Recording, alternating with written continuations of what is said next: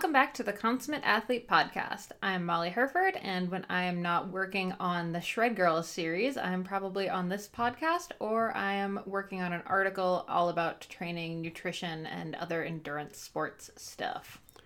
And I'm Peter Glassford. I'm a registered kinesiologist and an endurance coach, and you are here on the Consummate Athlete Podcast, where we talk about lots of different sports, often about endurance sports, and we talk to the people who do them and people who coach them and are experts in various parts of them. Yeah, and today's episode is definitely one of the more sciencey, we'll say into the weeds ones. So all of you data nerds out there are going to be pretty stoked on it. But before we get into that, Peter, what have you been up to? Well, as you can probably hear, have a bit of a cold of sorts. It's been really odd, actually. I felt really, really good the entire time, but had sort of a stuffy nose and then lost my voice. Sort of was coaching all one day and, just lost my voice completely. Still no sore throat, still felt fine, sleeping relatively well, and so it's still sort of cackly voice, but hopefully we're getting over. Each day's a little better. And I mean, I think the important maybe takeaway to pull from this is that Peter did actually take some time off last week. We both were a little under the weather, so we spent an actual day just resting and recovering and, trying to be the good athletes we are, which means getting a lot of sleep and a lot of rest when we're not feeling optimal. Yeah, it's tough. Yeah, definitely took a few easier days and trying just to avoid breathing really deeply, right? And so we'll see. Tried to hit it myself with, I have sort of my little protocol of ginger and all sorts of shooters, and don't try this at home. Yeah, it's sort of disgusting, but super disgusting. It didn't work. I've won though. I've won the battle since before Christmas. Oh boy. Thought I was getting sick, starting to get sniffles, hit it with my protocol, got out. So you lose some, but I think it was after Molly's book came out, Shred Girls, on all the bookstores. We're seeing them at bookstores. It's an actual book on the bookshelves, also on Amazon. So Molly's book came out, which was a big sort of build up for us over even the last year, and just getting through camps and the first race, which my goal was to not be sick before the first race. So goal was achieved, and then there's that come down. So such is life. How about you? On the topic of Shred Girls, it's been actually really cool. I've had a lot of people messaging and, Instagramming pictures of the book on shelves at bookstores and Barnes & Noble and kind of all that stuff, and, pictures of them reading with their kids or their kids reading it. I've heard about kids not wanting to put it down when they go to school, so that's all just the most heartwarming, greatest stuff to hear. So if you have a copy already and, you found it in a bookstore or, you're reading it, please, by all means, shoot me a line, send me a picture. That makes me so happy. Or leave a review on Amazon or Barnes & Noble or wherever. That's also super helpful. As for me, I don't know. I'm pretty recovered from my big race, which is great because for me last year, racing a 50K mountain run kind of put me out for a solid month after, running, but definitely took me a long time to come back from it. This time, took a couple days off and kind of came right back to training. This weekend, I ran, a total of 26 miles, and my coach made the comment that, the 16-mile run I had on Saturday a couple months ago even, that was a big honking deal and like a cause for, serious celebration that I made it through that run, and that was amazing and awesome. And this Saturday, it was just like, of course I'm going to go out and run 16 miles on trails and, do this elevation and hit these really, technical, windy trails up here. And it felt normal. It didn't feel like a huge accomplishment. It just felt like this was a good day of training, and I feel great. Yeah, and important to look back like that, right? And I think a lot of people, I was just talking to clients this past week, and, it's not going as well, again, such is life. Sure. But I think it's important to remember, things change not quickly, not overnight, but, 2 months from now, 3 months from now, 6 months from now, with sort of consistent action, right? You started with walking for 20 minutes. Yeah, back in January, I couldn't run for 10 minutes at a time. Mm-hmm. Mm-hmm. Yeah, it's like the days go by slowly, but the years, they go by fast or something. So I think that's maybe the takeaway from yours. if we have to pull takeaways from everything in life. I like a good takeaway. I guess. All right. Today's guest, we have Hunter Allen. Hunter Allen, and I was trying to think up like super coach, mega coach, coach extraordinaire. I don't know if he even needs you to say that, but he's definitely a coach that's been involved in a lot of things, right? The Training Peaks is sort of the online sort of calendar software that a lot of coaches and athletes use. He was very involved in that. He's been involved in, high level road racing, as we talk about sort of his upbringing in BMX racing, and then transitioning into sort of the collegiate road racing scene, which I didn't really know his own athletic history. I followed Hunter as a coach for a long time and sort of definitely taking cues from him in my coaching career, if not also my athletic career. He's been coaching for over 25 years now. Yeah. And he was really solid, like power. Like he rode on Navigators, which was like a pretty legit sort of, I guess, continental team maybe, but like US based team. So we talk about that. We talk about how power, he brought power sort of the US BMX team for the Olympics. Which is pretty cool. And also I didn't sort of know he had any sort of, but again, he sort of started in BMX. So he had sort of that interest, and it's really interesting just how he used power for that. But definitely this podcast, we get into, sort of the new era of power training, and his latest book that he co-authored with Andy Cogan and McGregor, I believe. Is it McGregor? I apologize, McGregor. Training and Racing with the Power Meter, edition 3. Right. Yeah. So this book's been out, and it was sort of the main book that people get when they're getting a power meter and they want to sort of figure out how to train. So there's a lot of actionable information in this. It is Stephen McGregor, and I apologize, Dr. Stephen McGregor. And so the book has been around for a while, and so this is a new edition that's added a bunch of new information about power data now that we have more software and more sort of processing power out there. It's probably pretty interesting if you have the first edition to even get this one and just see what we know about power, how it's measured, what the devices and software are, like how that's changed over the years, because that's one of the most rapidly developing fields, I'd say. It is, and it's especially, like, I'm not great with numbers. I mean, I'm pretty good at, but I've been practicing for over 20 years with training, right? And so I find I've read all 3 editions, and this one I've been underlining and highlighting and really taking in the book. And a lot of the stuff is stuff I've read before, and, I've done all the Training Peaks certifications and all the different power training things. I stay on top of this stuff, but I really enjoyed this episode with Hunter. And I think we did pull out enough sort of actionables if you stick with it, and, you can jump through if stuff gets a little too technical. There are some stuff, training for masters in the time crunch. So sort of what are the concepts? What is his favorite workout for time crunched folks? We talk a little bit about pacing and what power can sort of help as far as pacing strategy, which is also covered in the book. Just lots of good power data. So hopefully this is interesting to folks. If you love it or you hate it, we'd love to sort of hear and sort of what you'd like to hear more of. But I don't want to hear if you hate it. That's mean.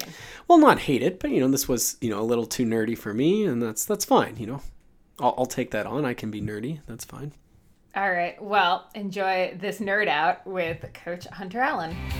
All right. Welcome back to the Consummate Athlete Podcast. We have Hunter Allen today, and I'm very excited. Hunter is a coach I've looked up to and tried to read everything he's had. And we actually did meet one time at a course in Ontario with the Ontario Cycling Association. I don't know if he remembers, but I want to welcome Hunter to the podcast. And just really thankful you were able to make some time for us today.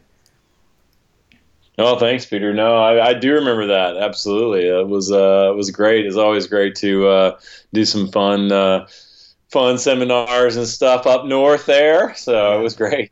Yeah, I don't recall what the weather was, but hopefully it was nicer weather. But I think we tend to do the indoor stuff in the winter, so I'm sure it was stormy. There you go. Well, snow is still pretty too, as long as you just don't get stuck in it. Right. Or you're enjoying it with skiing or something, I guess. But there you go. So I always like to just sort of ask what people have been up to. What have you been spending your time on the last week or so? Yeah, I think just recently this past week has been we shot a bunch of videos. I've done a bunch of work on the ICG, which stands for Indoor Cycling Group, Indoor Bicycle. And they came to me probably, I guess, it's been 4 years now, and asked me if I would help them develop a indoor bike, spinning bike, similar to, kind of what you see in classrooms, but made for indoors, with a really accurate power meter, and a bike that people who are real cyclists would want to use and put in their house and stuff. So we came out with the IC8, and it's got a really accurate power meter. The thing is amazing, down to within 10 watts. I mean, it's less than 1%. It's craziness. It's super accurate. It's less than 10 watts, like less than 3 watts. It's so accurate. And it's got FTP. Put your FTP in the head unit. It gives you your training zones, all this jazz. So they were here last week. We shot like 20 videos, all kind of 3-minute YouTube, Facebook type stuff. So it's always fun to do that kind of stuff. Sure. And do you see that bike being used? Like, who's the user? Like, is it someone who's mostly cycling indoors, or do you see even people who have outdoor bikes sort of using it to have something that's really precise and sort of set up for indoors? Yeah, I think a little bit of both. I mean, they're putting these in gyms and clubs and stuff, but really this IC8 was designed to put in somebody's home and used as a substitute for putting their own bicycle and beating up their own bicycle on an indoor trainer. I think that's really what it was for. It's super adjustable and all that jazz. It's Ant Plus compatible, so it captures all your data from your Garmin, and you pair it to your heart rate monitor and all that jazz, and you can ride it on Zwift. Now, you have to, it doesn't have an erg mode in there, so you have to manually, increase the resistance if you're doing a workout or something like that. But, I tell you, I go back and forth every winter. I always have this struggle with my athletes and myself personally, where riding indoors, like you ride on the erg mode, and sometimes it just kills you, with your cadence. Yeah, you're just dying at 70 RPM all winter long. Versus, I'm just going to put it in free ride mode and just change the load myself based on cadence and gearing and hit the plus and minus button kind of thing. Right. So I don't think it's necessarily a bad thing to just be able to have it in free ride mode, so to speak, and just change the load yourself. Well, I think my clients are probably grimacing hearing you say that, because we've had very similar discussions about the pros and cons of erg mode and not shifting all winter if you intend to go and mountain bike or accelerate at any point in the near future. So Right. Yeah, that's funny. So the indoor stuff is huge. I don't want to get too far down that, but we'll maybe come back to that. But I wanted to also ask, I was going through sort of a bunch of bios and stuff and just sort of going through it, and I didn't realize the BMX connection, that you were at the Beijing Olympics coaching. Like, how did that connect? I mean, I realize it's cycling and all that, but how did that come down sort of to, or to come to you? Yeah. I raced BMX forever. That's how I got into cycling. Wow. I started BMX when I was 11 and raced all the way until I was 18, and when I went off to university. And, so it's been, a passion of mine and my first love in cycling forever. So I really enjoyed it. And then I guess it was probably 2000. Once BMX got included in the Olympics for 2008 Olympics, I came to Steve Johnson, the CEO of USA Cycling then, in 2006, end of 2006 or so, and said, hey, I really want to be involved in the BMX team, and I think I can bring a lot to it with just all of our power meter analysis, and what can we do, and what can we learn, and can we change some training, can we help do testing on athletes, and just bring this whole new, not really new at the time, but new to BMX anyway, technology.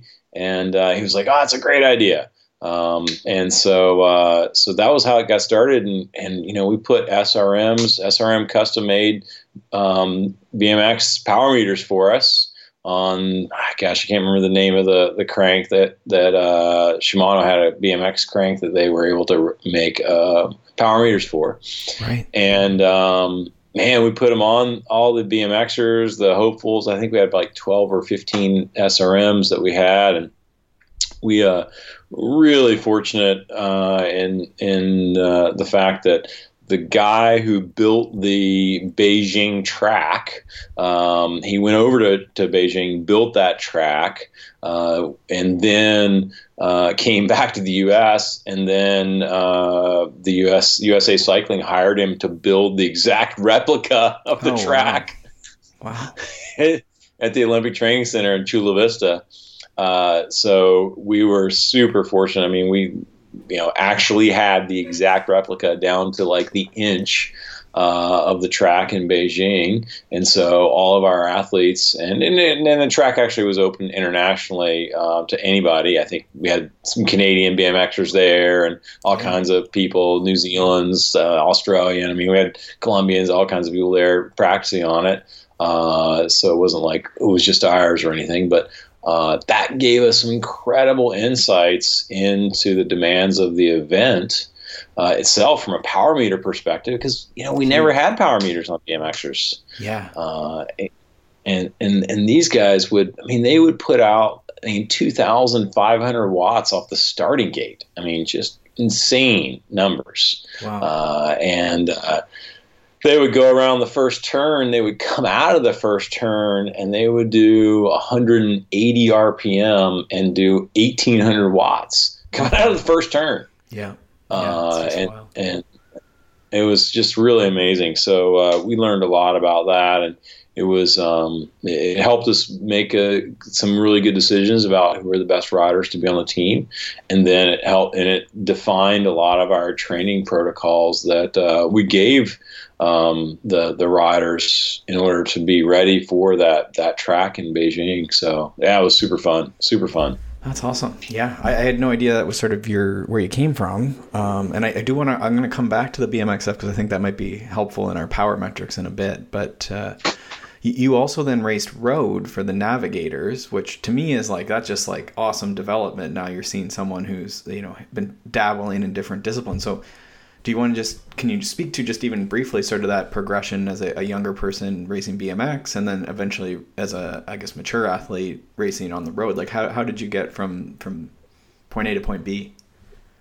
Right. Yeah, absolutely. Well, I was at university and just kind of kicking around on my BMX bike, and one of my good friends was a mountain biker, and he's like, "Oh my gosh, you got amazing mountain bike or amazing skills, bike handling skills. Why don't you come mountain biking with me?" And I found a used mountain bike to just borrow from another buddy, and we went mountain biking, and I was like, "Wow, this is like BMX through the woods. This is awesome!" Right. And so then, I was great on all the technical stuff, but I didn't have any cardiovascular system developed at all, of course. So it took me a while to get that, and raced a bunch of mountain bikes. And then at about the same time, the late 80s, collegiate cycling was just starting here in the U.S. And so we were like, whoa, we can like race and have a college team. So then we both got road bikes and started racing in the collegiate races, and saw, wow, this is really fun. And so then we ended up not racing mountain bikes anymore. Right. And we started racing on the road all the time. And that was just a blast. And so that was, I just kept getting better and better and better and better. And I got to be a Cat 1 my senior year at university. And then it was like, okay, what am I going to do with the rest of my life? And I said, I'm just going to go for it. I'm going to see if I can become a pro cyclist and see if I can do something with this. So raced in California the rest of that year, won 3 Pro 1-2s while I was still a Cat 1, and that got me on a team in Spain in '92 and raced on an amateur team in Spain out of San Sebastian, and that was super fun. And then came back and got on the Navigators team and raced as a pro on the Navigators team for a few years. So that was the journey. Wow. It sounds like a perfect recipe, right? Like you're sort of working on scales and having fun, that's BMX, right? And then incorporating sort of that community and like you say, it was sort of just, obvious you're going to race road in university or in college because it's such a great atmosphere, right? And then you hope that, whatever, like that enthusiasm sort of just goes off and people will, become pros, elites, whatever. But awesome. It's always cool to sort of connect those two dots. So I think next, you have this latest edition of your book out, which has been, I think for a lot of people, a handbook. It's titled Training and Racing with a Power Meter. And this is the 3rd edition. So, I mean, it's serious when we're getting into editions of books here. But, it's really a great book for teaching people right from the get-go, right? That you don't have to be, talking about high-level stuff or even have had a power meter, right? Like, is that the idea? Right. When you're writing this, you're thinking about it could be a beginner, it could be someone who knows what they're talking about or thinks they know. Yeah, I mean, it was like the really the how-to manual, and that's been the intention all along. Is number one, set out kind of the 7 principles of power training and say, okay, if you did these 7 things, you're really training with a power meter. And that was the initial goal, is to give people that, just like, how do I do this? What do I do now I got one of these things? So really that's the first 4 chapters of the book are really dedicated to just how do I use this, and what do I do? How do I get started? After that, then it kind of dives deeper into, well, okay, now that I've been training with this thing, what do all these squiggly lines mean? Right. It's very confusing. Yeah. And especially for those people who aren't that analytical, and it's kind of, okay, how do we demystify this so that it makes sense? Like, oh, this line means this and this line means that. And so that was really the second half of the book, is trying to explain a bit about what those lines mean, and then take it even further and talk about, well, how do I develop a training plan? How do I actually use this now as a tool for a training plan to help me peak for an event, or just improve my FTP, and in that regard. And then there are all kinds of little different case studies we've got in there, and examples and stuff of what people have done. And so I hope that's been my intention all along, is to make it so that, again, kind of take you through that process. So each chapter builds upon itself and takes you through. So once you're done with it, you're like, okay, wow, I really understand training the power meter now. Yeah. And I think it accomplishes that. And like anything, I think things evolve too, right? And in the last, I don't know how many years we've been now with like the newer WKO and the newer metrics, I guess, but the language of power training and what we're able to do with the big data has sort of evolved. And I guess that's one of the big reasons for this 3rd edition, is sort of adapting to these newer metrics and newer data analysis techniques, right? Yeah, absolutely. And it's been 10 years. I mean, we came out with the 2nd edition in 2009, so it's been 10 years since we came out with the 3rd edition. And a lot of the reason why we haven't come out with the 3rd edition was because, we didn't have an update in software. We didn't have some new tools that we really needed to be able to use some of these more advanced metrics and such.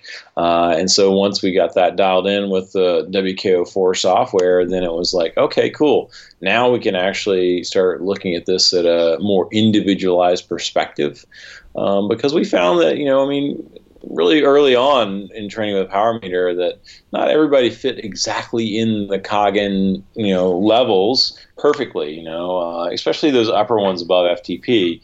If you look at kind of the VO2 max range, level 5, and say, okay, well, that's 106 to 120% of your FTP. And, you should be able to hold that somewhere between 3 to 8 minutes. So if, for example, right in the middle, about 115% or so, that's about 5 minutes.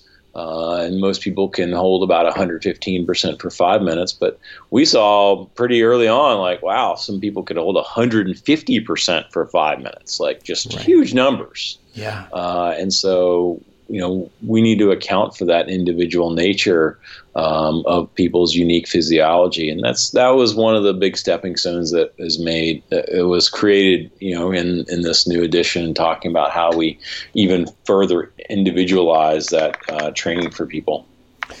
Now, you were one of the co-founders of Training Peaks, which a lot of athletes are using sort of to talk to their coach or to follow a training plan online. And you mentioned WKO Plus, which is sort of a offline, I guess, software, which I found huge. We had Tim Cusack come up as well, which was an amazing weekend. And like for me, it's been huge from a coaching perspective. And so what you're alluding to is sort of the zones and when we have all this data from an athlete, all their sort of peak powers, all the information from these power meters, now you can put it into this software and sort of really customize what those zones are, right? Essentially, that's what you're talking about. Exactly. So basically now the software is able to, just take all of your data and give you some, based on that data set, give you some pretty unique measures of what kind of what kind of phenotype are you? I mean, we've always had power profiling. We've had power profiling forever, which helped us to understand our strengths and weaknesses. And this really is the same thing, but just at a deeper level. And now instead of making you figure out, oh, well, I'm a time trialist or I'm a sprinter or whatever, the software kind of says, oh, you're a time trialist or you're an all-arounder or you're a pursuiter. And then that helps to go from that direction.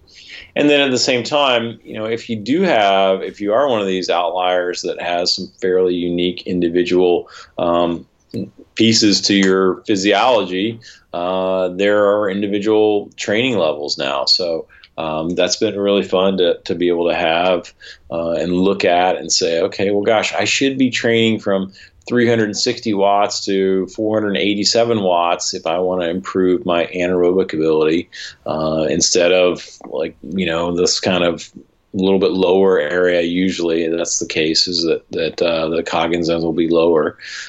So again, making sure that you are hitting the training zones that you want to and addressing the energy systems you want to, because I think to me, that's one of the magical things about having a power meter, and revolutionary things about having a power meter, is the fact that, before we didn't really know, are we training the right system even? Are we going hard enough to train our VO2 max? Are we going hard enough to improve our FTP? Maybe I'm too tired and I can't actually hit the numbers that I should be hitting. With heart rate, we just didn't really know, and certainly speed didn't really help that much. So with a power meter, all of a sudden it's almost like this really kind of guarantee, like, hey, if you're between these watts and these watts, and for this time frame, you're training this zone, you're training this energy system, and it's going to improve. You do enough work there, it's going to get better. So I think that's a really fun part of training with a power meter. Yeah. It's been really liked sort of seeing. I think I've done a lot more 40-second and sort of shorter intervals than I would have done in the past. And I tend to be the type of athlete that doesn't do well over FTP. So, it's been interesting how it evolves things.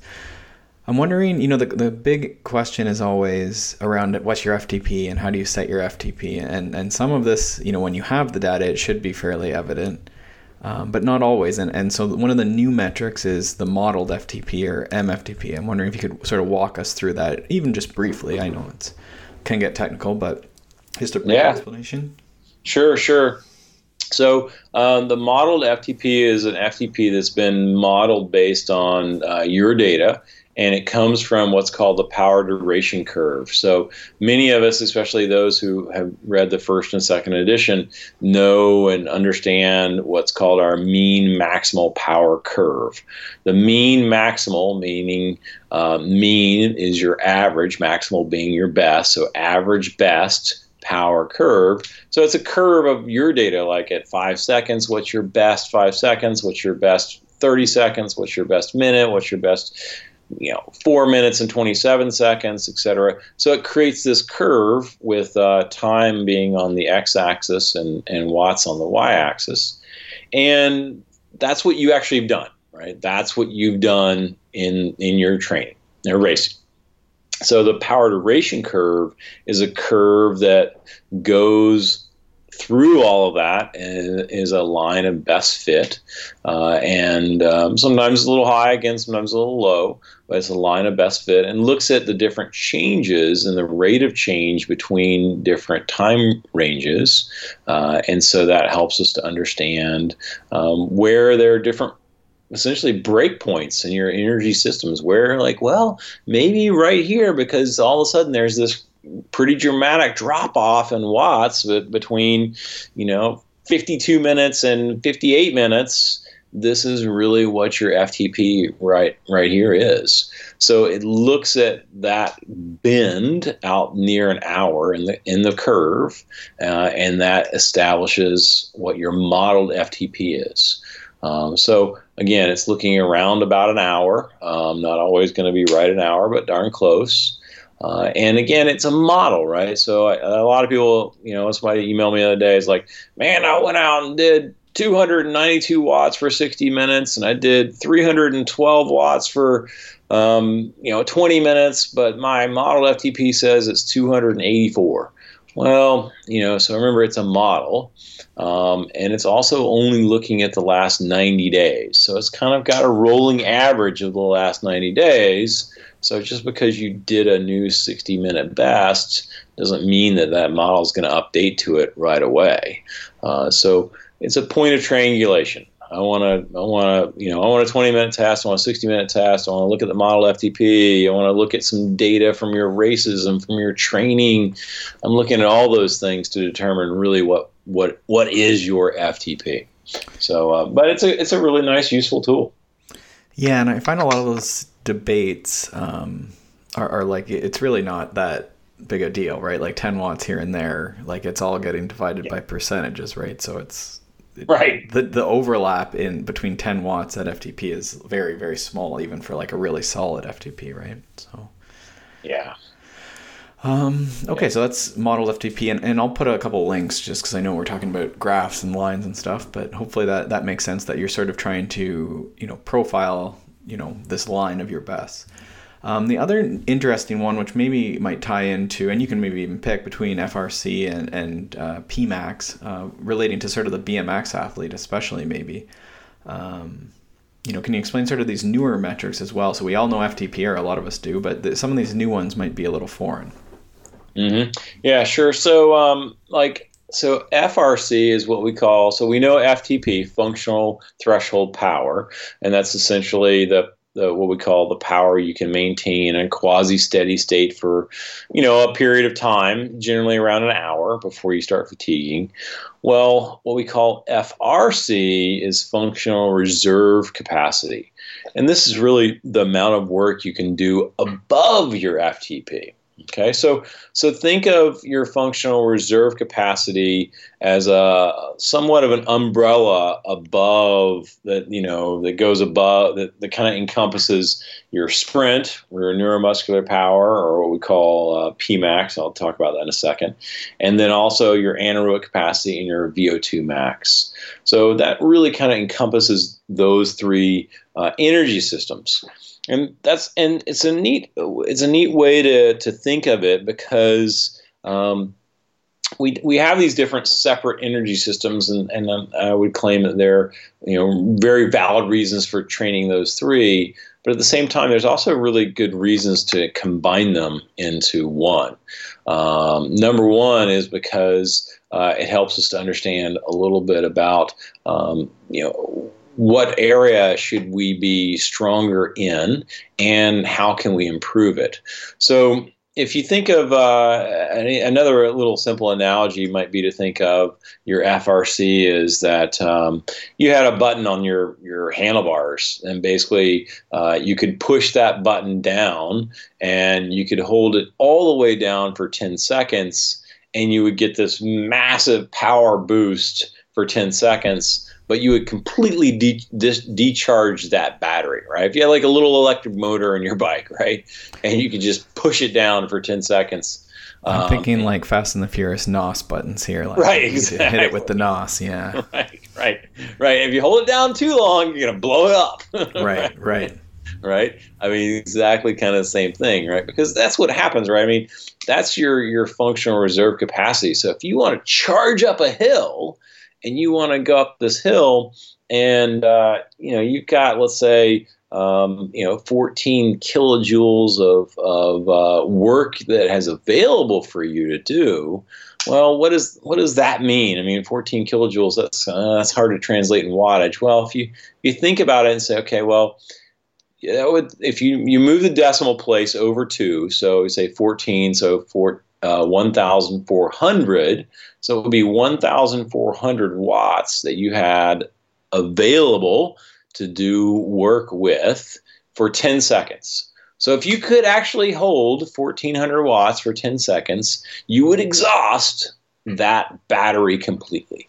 Now, most of us can't hold 1,400 watts for 10 seconds, so we could divide it by 2 and double the time. So, 20 seconds, can you hold 700 watts for 20 seconds? And a lot of us could do that, and that would be the same thing. You would exhaust that system or those combinations of systems, that functional reserve capacity, in 20 seconds. Now, in order to recharge that battery, you've got to go back underneath your FTP.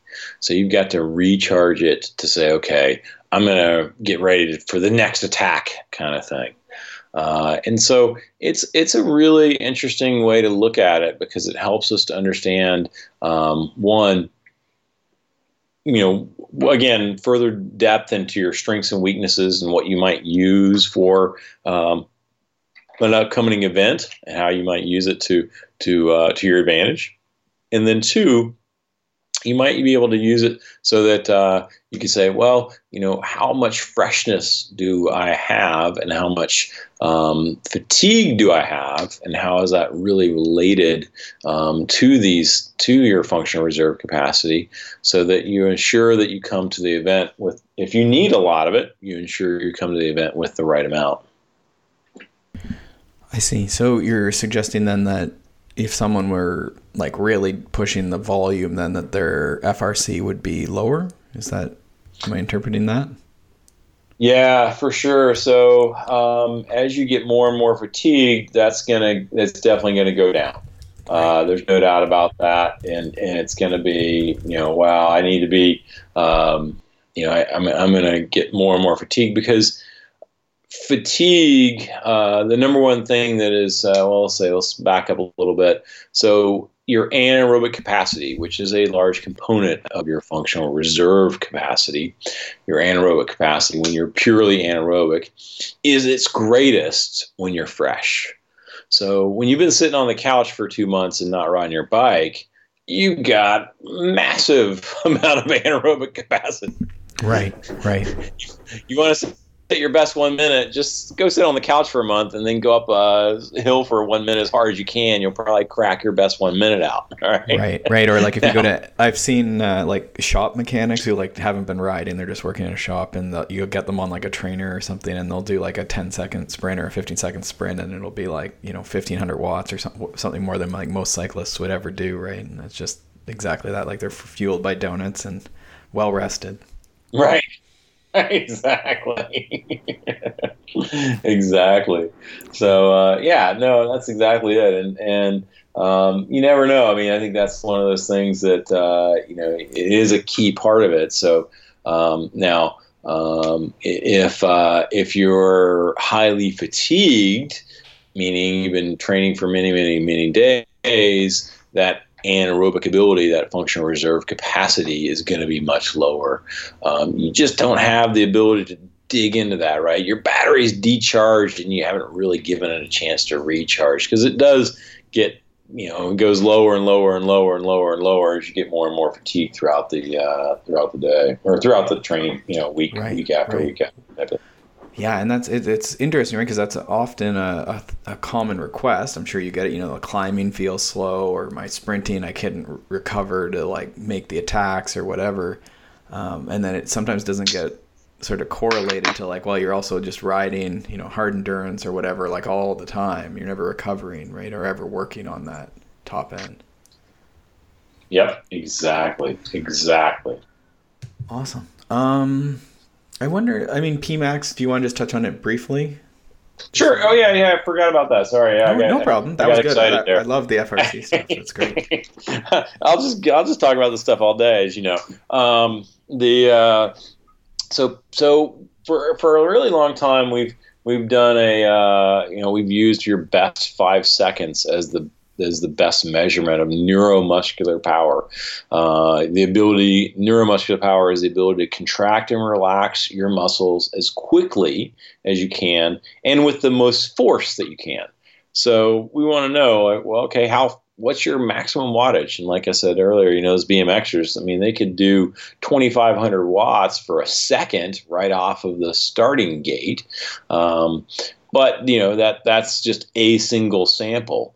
And a lot of these power meters, I don't really believe any single sample, because the way that they measure is they measure in time, and you don't know where the starting time is and where your crank arm is in what phase of the pedal stroke it is and that time. And so, you might crack out something really big one day, 1,400 watts, and you never ever do it again because of just this, the time and space and the moon and everything else aligned type of thing. Right. So we always looked at our best 5 seconds, and it's still a very good measurement of neuromuscular power. There's nothing wrong with that. But PMAX allows us to look at, again, with a little bit better granularity in some of the software that we're using now and some of the power meters themselves. We can see the best power for one complete pedal stroke, left and right leg, right? Because you want to see both sides. You want to see, well, what can my left leg do and my right leg at its maximum? And that's really what we call your PMAX. And so that really sets that upper limit of what your neuromuscular power is. So that's a nice measurement. I've been very pleased with that, and it still doesn't account for bad power meter data. You got to clean up your data and stuff. Sometimes they're going to be, you're going to have bad data there, but other times it's still pretty good. Do you have a preferred way to test that other than just like going out and sprinting? Yeah, that's pretty much it. The best way to test your sprint is go out and just do a bunch of sprints. I really like to test both small ring sprints and big ring sprints. Some of us are going to have our best PMAX and 5 seconds, PMAX and 5 seconds in a small ring sprint. If you find a slightly uphill, you don't want anything craziness, but 4 or 5% or something like that, and do a small ring sprint up it. Do 3 or 4 because you might not knock it out the first time, and shift gears and stuff. That if you have more explosive power, you're going to probably do it in that small ring sprint. Then if you're, if you can do it in a big ring sprint, you might want to do that on a flatter road and start at 18 or 20 miles an hour or somewhere around 35 to 40 kilometers an hour or something like that. Then you sprint from that big chain ring, and you might actually get a better one that way. So I think you've got to always do it both ways. And I want to do 3 sprints, 3 small rings, 3 big rings, just because, again, the first or second one may not be the perfect one. I see a lot of times you kind of get better as you do a few of those things. Right. That makes sense. And then maybe last of the metrics here, and then we'll go on to some more juicy sort of FTP boosting secrets and more headline friendly stuff. But time to exhaustion, I think, is another one that people might find interesting. So do you want to just take us through TTE? Yeah, absolutely. Time to exhaustion. Time to exhaustion is an interesting concept too, because it also looks at the curve, the power duration curve, overlaying on top of your mean maximal power. And the best way to really understand time to exhaustion is, let's say, for example, you go and do a 1 hour FTP test. All right, I'm going to go and I'm going to crack out this 1 hour and I'm going to make it happen. In that hour, at the end of the hour, you end up averaging 250 watts. All right, so that's your FTP. All right, you did your very best. You got 250 watt average. Bang, you nailed it. That's 250 watts. Now, if you go back and you look at the power file, you'll notice that for the first 38 minutes of that, you held 270 watts, and then you kind of fell apart after 38 minutes, struggled home at 240 something watts, and end up averaging 250 watts total. So that would be, again, your FTP is still 250. So your time to exhaustion would be 38 minutes. And so that's really when you see that big drop off and holding a high rate of power close to your FTP. All right, it's not your FTP necessarily. Might be, but most of the times it isn't. And it's really that time just right before you fall off. So it's an interesting concept, because what happens is we find that we can average a higher number of watts for a little bit longer, and then as we become fatigued, then our power drops off. We still base our training zones around the 1 hour, but the time to exhaustion helps us to understand, okay, well, what is, what am I trying to train here? If I make it 24 minutes, then, well, gosh, you really need to increase your muscular resistance and your cardiovascular system as well. You make it out to 45 minutes, then, well, your muscular resistance is much higher. And then as you get closer and closer to an hour and even exceed an hour, then I use time to exhaustion as a leading indicator that your FTP is about to go up. So it's a great metric for that. Is like, oh, wow, look, this athlete's all of a sudden, he's now got his TTE out to 58 minutes. He's probably on the cusp of an FTP improvement.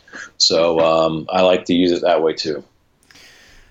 And is there a point though where you'd be aiming to get it lower for someone who's more on the BMX side of things, or even like a cyclocross type thing, versus the hour, or are you still seeing that sort of in the way you describe, sort of higher is better and then you see it go up, or longer is better and then you see it go up?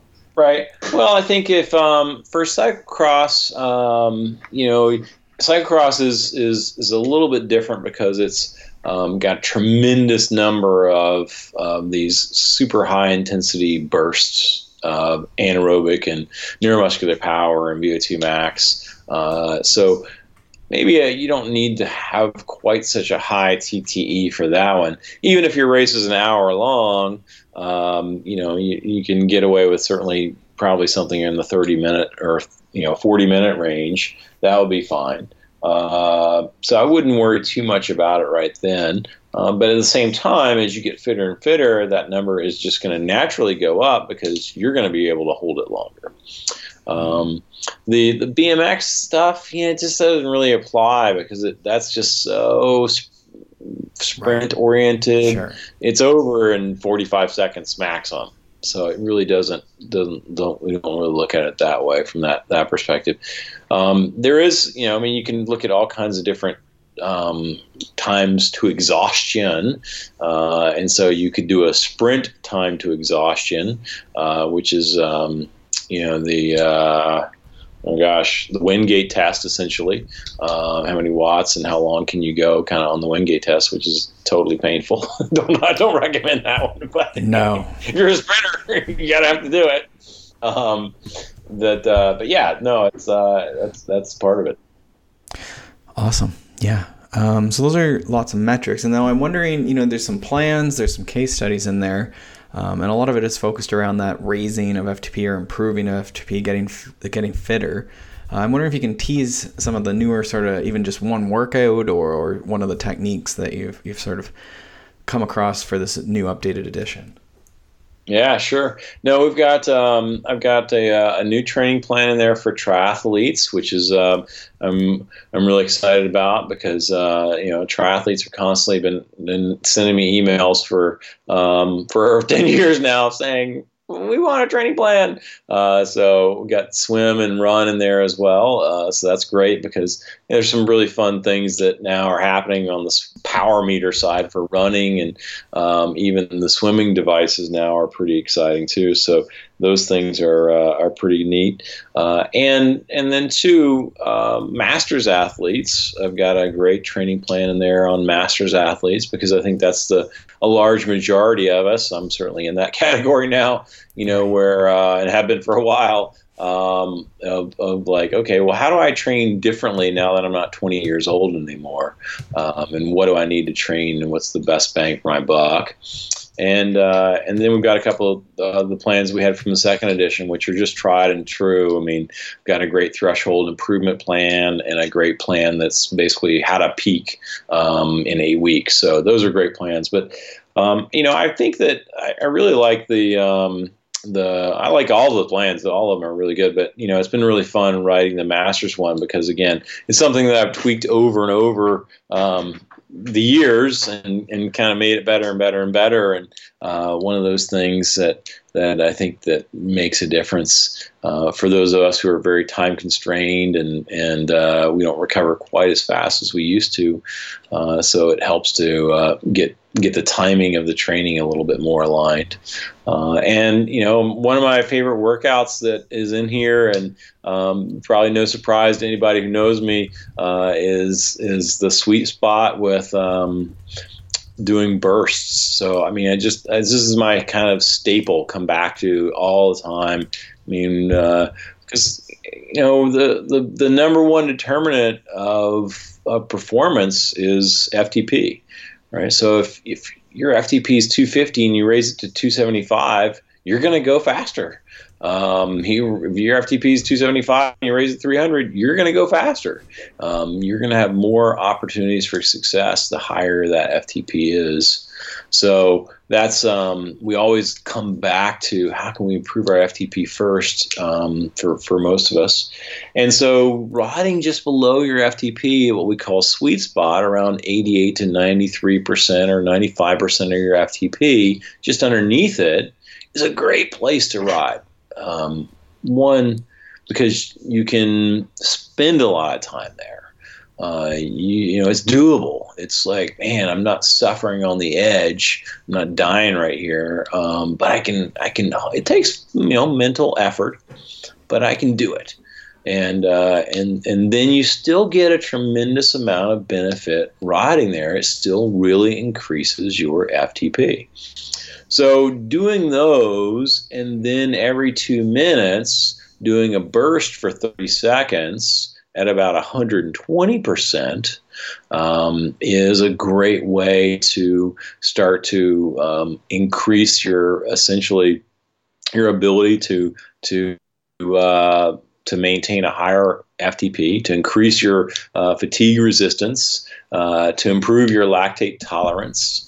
It's a great place to be. And so I kind of liken it to, imagine if you have a bathtub, right? And in that bathtub, you've got a drain, you've got the faucet pouring water in the bathtub, and the drain is not draining as quickly as the water's coming in.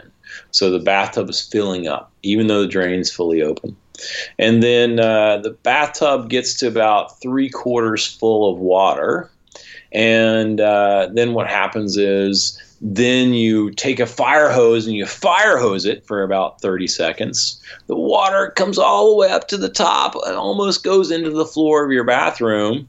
And then you turn the fire hose off and you turn all the water off and you let it drain out to about 3/4 full again. So that's you're still letting that drain go out, and then you go and you fire hose it again. So you're riding at sweet spot for 2 minutes, you fire hose it for 30 seconds or 20 seconds, and then you ride at sweet spot for 2 minutes, you fire hose it again, and what it does is it tells the body, it's like, hey everybody, we need a bigger drain. We need to drain more water. We don't necessarily need taller walls. The height of the walls is your FTP. The drain itself is your efficiency. So truly, like, more capillaries in the muscles, more stroke volume in the heart, we need more mitochondrial enzymes, all those things. We need true efficiency internally in our body, and doing that kind of work is really effective. And that would be sort of like a classic 2x20, or what format would you put those sort of 2 minutes plus 30 seconds bursts? Yeah. I mean, I think 2x20s are great. I think that's probably a good place to do them, because you can do 2x15s. 2x10s are a little short with bursts, but you can certainly do them even 2x10s, but definitely nothing shorter than that. I think those would be great. I'm definitely a kind of more of a 2x20 guy in doing those bursts. They're great. They're great intervals. You mentioned triathlon plans, and some pacing stuff is really big, sort of, especially in the long course, but I think all triathlon. Is there anything you can sort of tease people as far as, how they can use their power meters for pacing, whether that's in training or on race day? Yeah, I think in terms of pacing from a triathlon perspective, I mean, the number one goal when you have to think about it and you break it down and say, okay, well, what's the number one goal of the bike leg of the triathlon? One, you want to go as fast as you possibly can and still run as fast as you possibly can afterwards, right? So if you go too fast on the bike, right? If you go too fast on the bike, then you're not going to be able to run, or maybe you can only run half of it and you walk the rest of it, right? So that's a bummer. And I would say fail. Try again next time. But the goal is to make sure that you pace yourself so that you can run at the end and run strong all the way to the finish line. So, looking at pacing, there's a little table in the book that talks about pacing guideline, what percentage of FTP you should maintain if you are doing an Ironman, if you are doing a half Ironman, if you're doing Olympic distance, and then also, kind of what level of athlete are you? A pro triathlete is going to do, 75 or 78% of their FTP for the entire 112 miles. Don't recommend that for your typical age group athlete. That's probably going to be more around 68% or 70% for the typical age group athlete. And they'll still have enough for the run. They've done their training. So you don't want to overdo it. One of the biggest things, too, that I see in triathlon is just pedaling too slow. I mean, most triathletes just drone along at 80 RPM, and it's just, and they're using more force to do that with. They're pushing a bigger gear, or they're using more force. And using more force with the muscles, that takes more energy, and so that's taking muscle glycogen away from those muscles that you need on the run.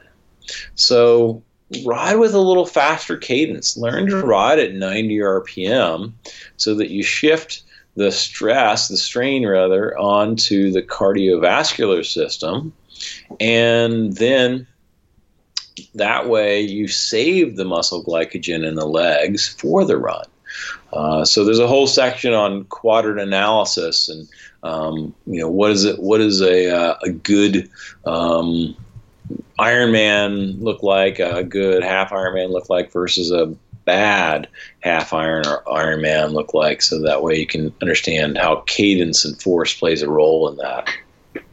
Right. Yeah, that's a really good thought too, and again, sort of, we're talking about power and power meters, but one of this maybe that gets overlooked sometimes now that everyone's onto FTP and power is that we can also often, at least most devices will also give you a cadence, right? And sometimes that gets lost and all we care about is FTP. But, you know, in the case of a performance like the triathlon, or even just in your actual FTP, or you talked about your sprints as well with the different cadences, right? And how that can greatly affect performances.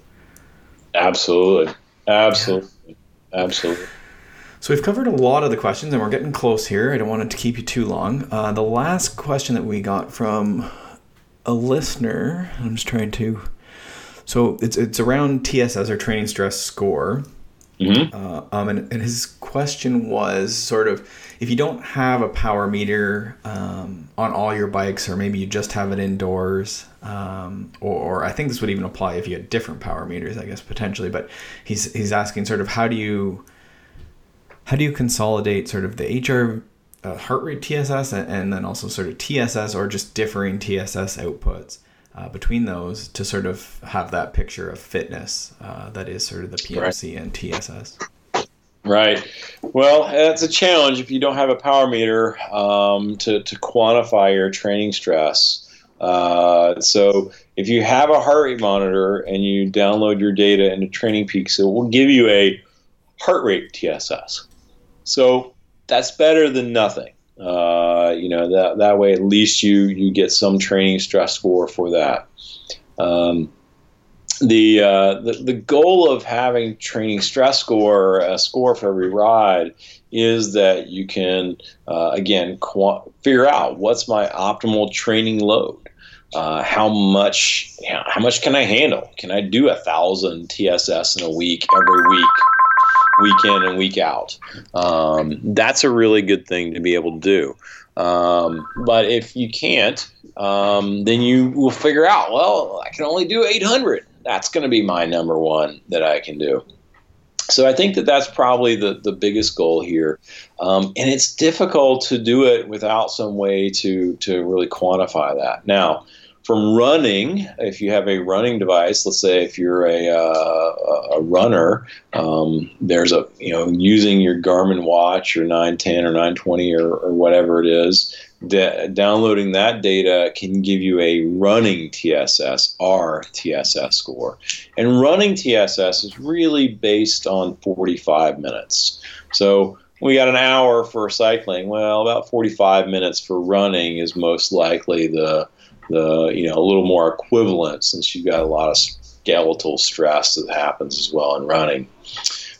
So that's really what that looks like. And I think that's a little bit of it. And I tell you, the other thing that I think is pretty interesting, I don't know if you've ever used it yet or heard about it, but there's a new device out that you wear on your wrist called Whoop, WHOOP. Yeah, and Whoop is pretty daggone good, man. I'm very impressed with it. They, for a really low cost, they've done a really good job. And in general, when my athletes are red on Whoop, they are red and they are tired and they need to rest. I just had a client this past weekend. He messaged me, Sunday morning, and was like, man, I'm red today. I just got up. I'm red. I'm like 18%. I'm really red. I'm tired. I'm crushed, from yesterday's ride and this week's training. I'm just going to take the day off. And is that okay? I was like, yeah, absolutely. Take the day off. You're tired. You're fatigued. You're 18%. That's pretty low. And then today he went out and he cracked out his best 5 minutes of the year. Right. It was like, it was just like all he needed was one day of rest. Well, and I wonder, Hunter, too, like that's an awesome, I think you've gone exactly where I was hoping you would, but it's sort of getting at the point that like TSS is just one thing, right? And you want to sort of like, what is your FTP doing? When you do have power, or, how are you feeling on the bike, or, this HRV stuff, which I also use. But, that internal load, what is that? Versus I think sometimes the TSS is just like we're chasing higher TSS or some magical TSS number that we read about. Right. But it's missing the point of the bike riding, right? And the day-to-day. Right. Yeah. And I mean that's been the missing metric, Peter. I mean we've never really had a way to measure life stress. You know, how well are you sleeping at night? You know, and what impact does alcohol have on that? Gosh, you know, I mean I'm looking at my HRV, my heart rate variability, and you know my heart rate variability be 70s, 80s, 90s, or whatever. And then I'll have a single glass of wine, and it crushes it by like 40 points. I'm probably hypersensitive to it or whatever, but I mean, it's not like a bottle of wine. It's like a glass of wine. And so, I mean, that really impacts my heart rate variability, clearly messes with my sleep. And I just takes longer for me to recover from it. So, you know, I mean, you know, that's, you know, besides like, oh crap, I can't drink wine anymore. Right. You know, it takes into account, like, you know, how well are you sleeping and what's going on the rest of your life and stuff. So that's been fun. It's really been interesting to start playing with Whoop and again, like you said, you know, it's another point. It's another tool that can really make a difference in making decisions. Should I train today? Should I not train today? You know, and it says, okay, yeah, you should train today. Okay, well then now use your power meter. How many intervals should I do today? Okay, well go to the, you know, section in Hunter's book that says, you know, optimal intervals guideline. Okay, well I'm going to do intervals until, you know, I see a 10% drop in my repeats. Then I'm going to stop. Now you're training optimally. Right. So, you know, we're using these different tools to help us. Yeah, I like that. The multiple factors, right? And I think to that, the TSS idea, like you would see, you know, maybe with that HRV or how you're feeling on the bike, you'd maybe start seeing, even with the heart rate TSS are a bit mixed relative to yourself, I would expect you'd see trends. You know, if you were sort of doing the same mix of rides, you know, indoors one day a week or whatever, mountain bike one day a week, whatever your thing is, you'd probably see that, you know, fluctuation and what you're sort of expecting from the TSS. But I think that's spot on. You know, your example of your client with the HRV being really low, you know, he maybe lets you know that he also was out drinking all night or something, or didn't sleep. And then you might also see in the TSS, you know, oh, TSB is really low, right? So they're quite deep in fatigue. Yeah, absolutely. No, it's pretty interesting. So, I mean, I think that's where always strive for the best data, right? A power meter is the best data because that is recording every second of the work that you can do. And then, you know, if that's not available, then get the next best thing. Certainly a good heart rate monitor is the next best thing. And if you can go with something that helps you learn recovery, then the Whoop really makes a difference as well. Awesome. And I don't want to belabor this, but would you ever, if someone just had like periodically they had like one power meter, like an indoor one, I guess would be an obvious one, but say they don't use it, they use it only 2 or 3 days during the winter and then they don't have it for 8 months of the year. Would you, in that case, be better to only use heart rate TSS and just ignore the power data for the sake of that TSS pool? Would that make sense and be a possible workaround? Well, I tell you, I'd still use the power meter data, but then I would become highly calibrated to looking at what those numbers are, right? Because that's what I teach my athletes. I want them to know, okay, that was a 120 TSS ride. Okay, that was a 250 TSS ride. Oh, that was a 200 TSS ride. I want them to come back on their rides, and this is one of the first things that I do with my athletes is that I make sure that I say, okay, well, you're going to go out and you're going to do these workouts, and before you look at your Garmin and it says TSS for that ride, I want you to guess. Well, what did you get? 100 points is an hour at FTP, as hard as you can go. All right, so everything bases around that. What was that like? And so then really quickly within 2 or 3 weeks of playing the Guess My TSS game, they really start to get calibrated on, well, gosh, that was a solid 120 points, or, that was 85 points or whatever. And then they're also looking at their heart rate averages, they're looking at their power averages, looking at their intervals they're doing. And so then when they go outside and they don't have a power meter outside, they're going to be fairly calibrated. They're going to be able to come back and say, okay, well, I uploaded my data to Training Peaks and it gave me 120 HRTSS, but that's really low. That was a much harder workout than that. That was 190, or 200. And then they can override that value in Training Peaks and just say, that's a 200-point ride. Right. So as long as you're honest with yourself, I think that's a great way to go. Okay. Awesome. Hunter, thank you so much for your time. I'm wondering if you can just leave folks with sort of how they can follow you online, your preferred social medias, or any sort of things, courses or whatever you're sort of offering, or where they can find more about you and Peaks Coaching.